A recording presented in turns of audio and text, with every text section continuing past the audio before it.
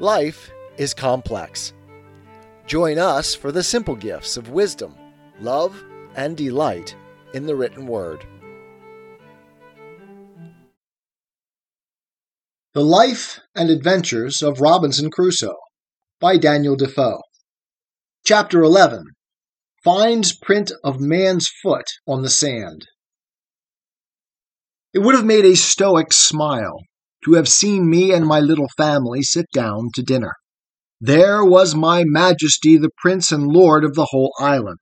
I had the lives of all my subjects at my absolute command. I could hang, draw, give liberty, and take it away, and no rebels among all my subjects.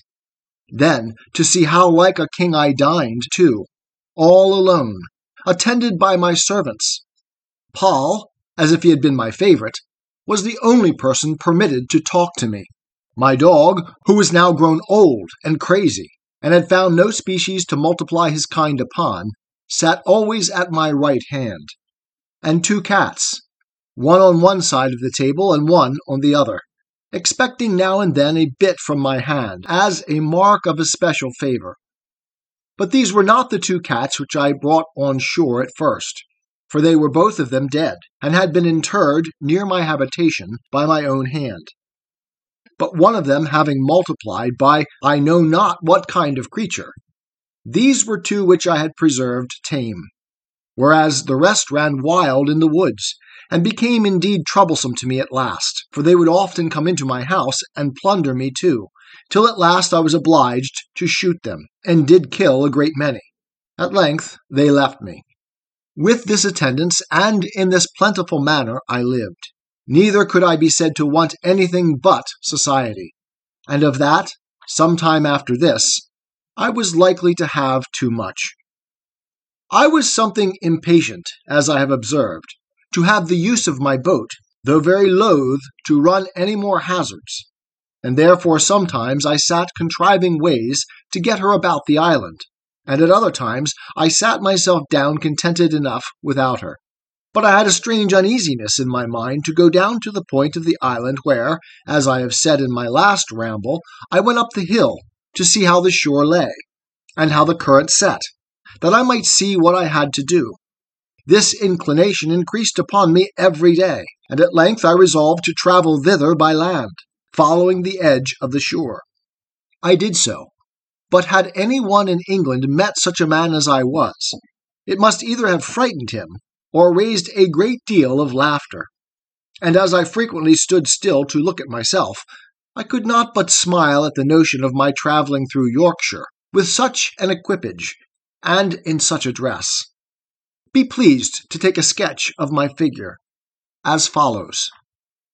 I had a great, high, shapeless cap, made of a goat's skin, with a flap hanging down behind, as well to keep the sun from me, as to shoot the rain off from running into my neck, nothing being so hurtful in these climates as the rain upon the flesh under the clothes.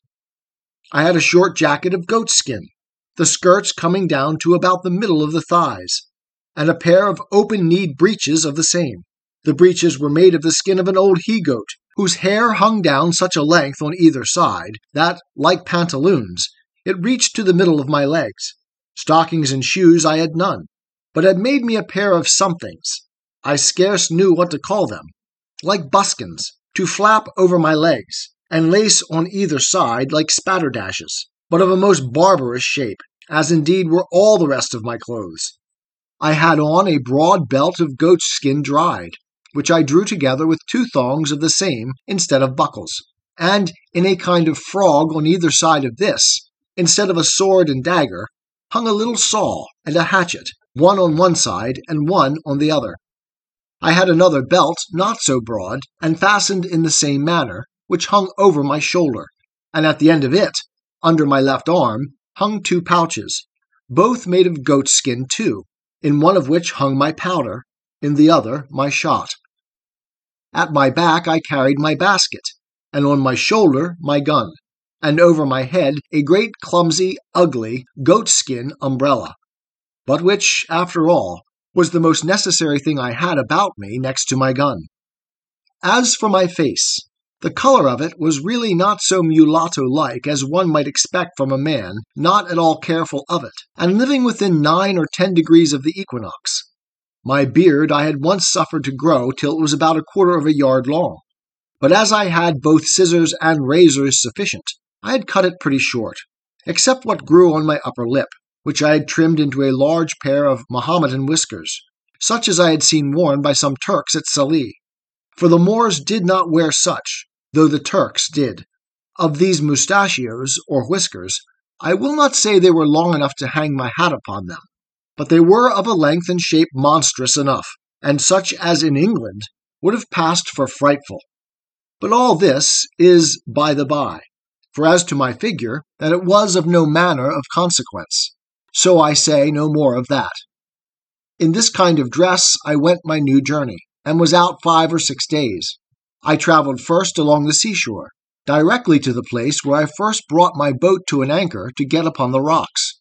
And having no boat now to take care of, I went over the land a nearer way to the same height that I was upon before, when, looking forward to the points of the rocks which lay out, and which I was obliged to double with my boat, as is said above, I was surprised to see the sea all smooth and quiet, no rippling, no motion, no current, any more there than in other places.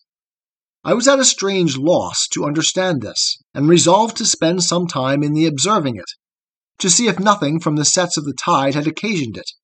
But I was presently convinced how it was, namely, that the tide of ebb setting from the west, and joining with the current of waters from some great river on the shore, must be the occasion of this current, and that, according as the wind blew more forcibly from the west or from the north, this current came nearer or went farther from the shore.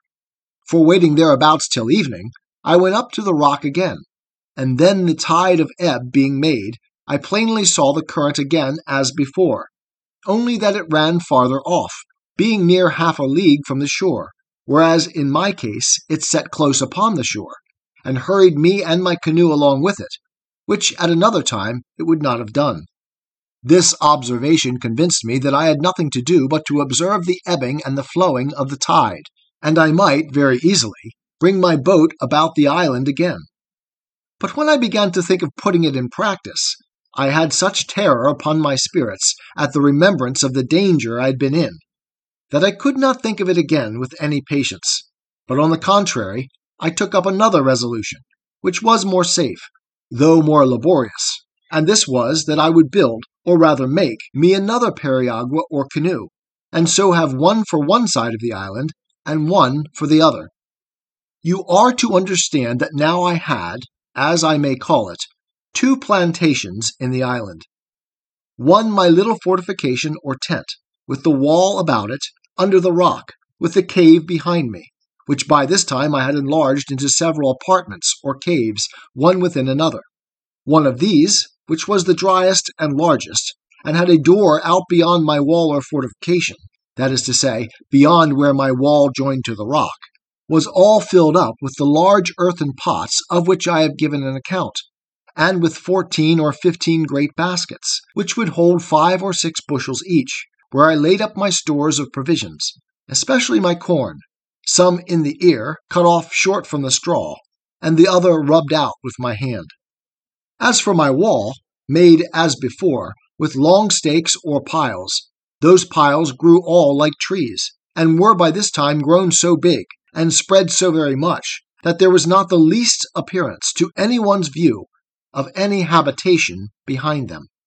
Near this dwelling of mine, but a little farther within the land, and upon lower ground, lay my 2 pieces of corn land, which I kept duly cultivated and sowed, and which duly yielded me their harvest in its season. And whenever I had occasion for more corn, I had more land adjoining as fit as that. Besides this, I had my country seat, and I had now a tolerable plantation there also. For first, I had my little bower, as I called it, which I kept in repair.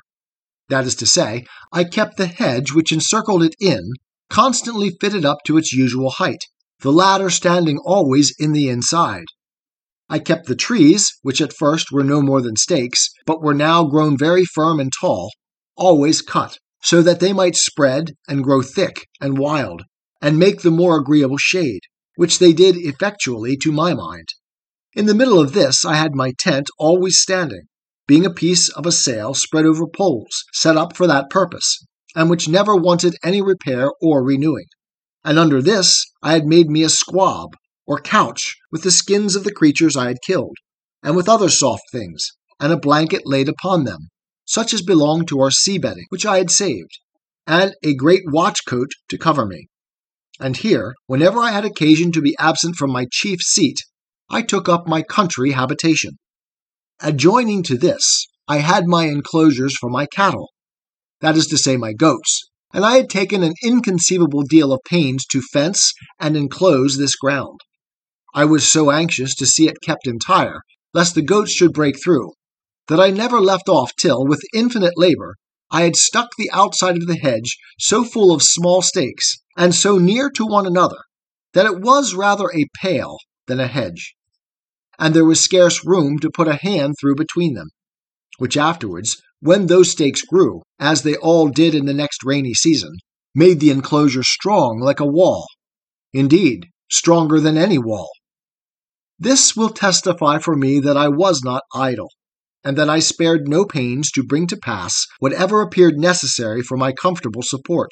For I considered the keeping up a breed of tame creatures thus at my hand would be a living magazine of flesh, milk, butter, and cheese for me as long as I lived in the place, if it were to be 40 years, and that keeping them in my reach depended entirely upon my perfecting my enclosures to such a degree that I might be sure of keeping them together, which by this method indeed I so effectually secured, that when these little stakes began to grow, I had planted them so very thick that I was forced to pull some of them up again. In this place also I had my grapes growing, which I principally depended on for my winter store of raisins, and which I never failed to preserve very carefully, as the best and most agreeable dainty of my whole diet. And indeed, they were not only agreeable, but medicinal, wholesome, nourishing, and refreshing to the last degree. As this was also about halfway between my other habitation and the place where I had laid up my boat, I generally stayed and lay here in my way thither, for I used frequently to visit my boat, and I kept all things about or belonging to her in very good order. Sometimes I went out in her to divert myself, but no more hazardous voyages would I go, scarcely ever above a stone's cast or two from the shore. I was so apprehensive of being hurried out of my knowledge again by the currents or winds, or any other accident. But now I came to a new scene of my life. It happened one day, about noon. Going towards my boat, I was exceedingly surprised with the print of a man's naked foot on the shore, which was very plain to be seen on the sand. I stood like one thunderstruck, or as if I had seen an apparition. I listened. I looked round me, but I could hear nothing nor see anything. I went up to a rising ground to look farther. I went up the shore and down the shore, but it was all one. I could see no other impression but that one. I went to it again to see if there were any more, and to observe if it might not be my fancy. But there was no room for that, for there was exactly the print of a foot, toes, heel, and every part of a foot. How it came thither I knew not, nor could I in the least imagine. But after innumerable fluttering thoughts, like a man perfectly confused and out of myself, I came home to my fortification, not feeling, as we say, the ground I went on, but terrified to the last degree, looking behind me at every 2 or 3 steps, mistaking every bush and tree, and fancying every stump at a distance to be a man. Nor is it possible to describe how many various shapes my affrighted imagination represented things to me in, how many wild ideas were found every moment in my fancy, and what strange, unaccountable whimsies came into my thoughts by the way. When I came to my castle, for so I think I called it ever after this, I fled into it like one pursued. Whether I went over by the ladder, as first contrived, or went in at the hole in the rock, which I had called a door, I cannot remember. No, nor could I remember the next morning, for never frightened hare fled to cover, or fox to earth, with more terror of mind than I to this retreat. 'Tis the gift to be simple, 'tis the gift to be free, 'tis the gift to come down where we ought to be. And when we find ourselves in the place just right, 'twill be in the valley of love and delight. When true simplicity is gained, to bow and to bend, we will not be ashamed. To turn will be our delight, till by turning, we come round right.